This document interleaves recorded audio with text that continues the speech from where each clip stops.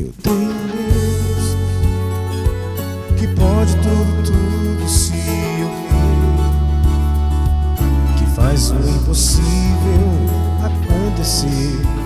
E neste Deus eu posso plenamente confiar. Se as águas não se abrirem, eu ando sobre o mar. Mudou a minha história, pois fim do meu sofrer. E pra você que pensa que não tem mais solução, se sente tão pequeno na solidão, se é esse Deus, você completamente se entregar, verá que um milagre acontecerá, mudando a sua história, provando assim então do seu poder. Fechou a boca dos leões famintos, parou o som com determinação, exalta o humilde, o abatido. Esse Deus fará de ti um campeão.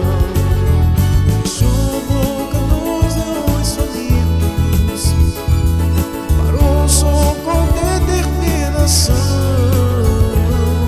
exalta o humilde, o abatido. Esse Deus fará de ti um campeão.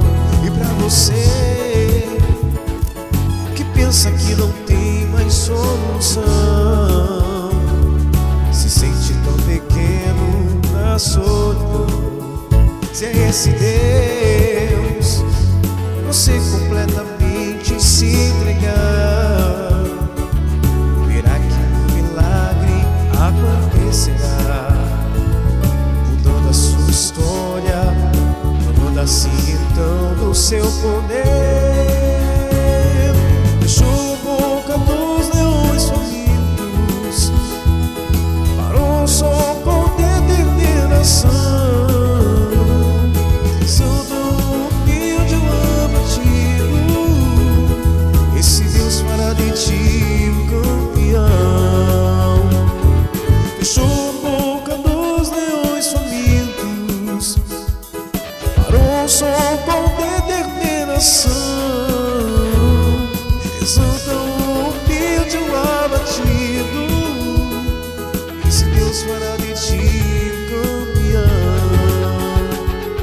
Fechou a boca dos leões famintos, parou o som com determinação, exalta o humilde, o abatido. Esse Deus fará de ti um campeão. Esse Deus fará de ti um campeão.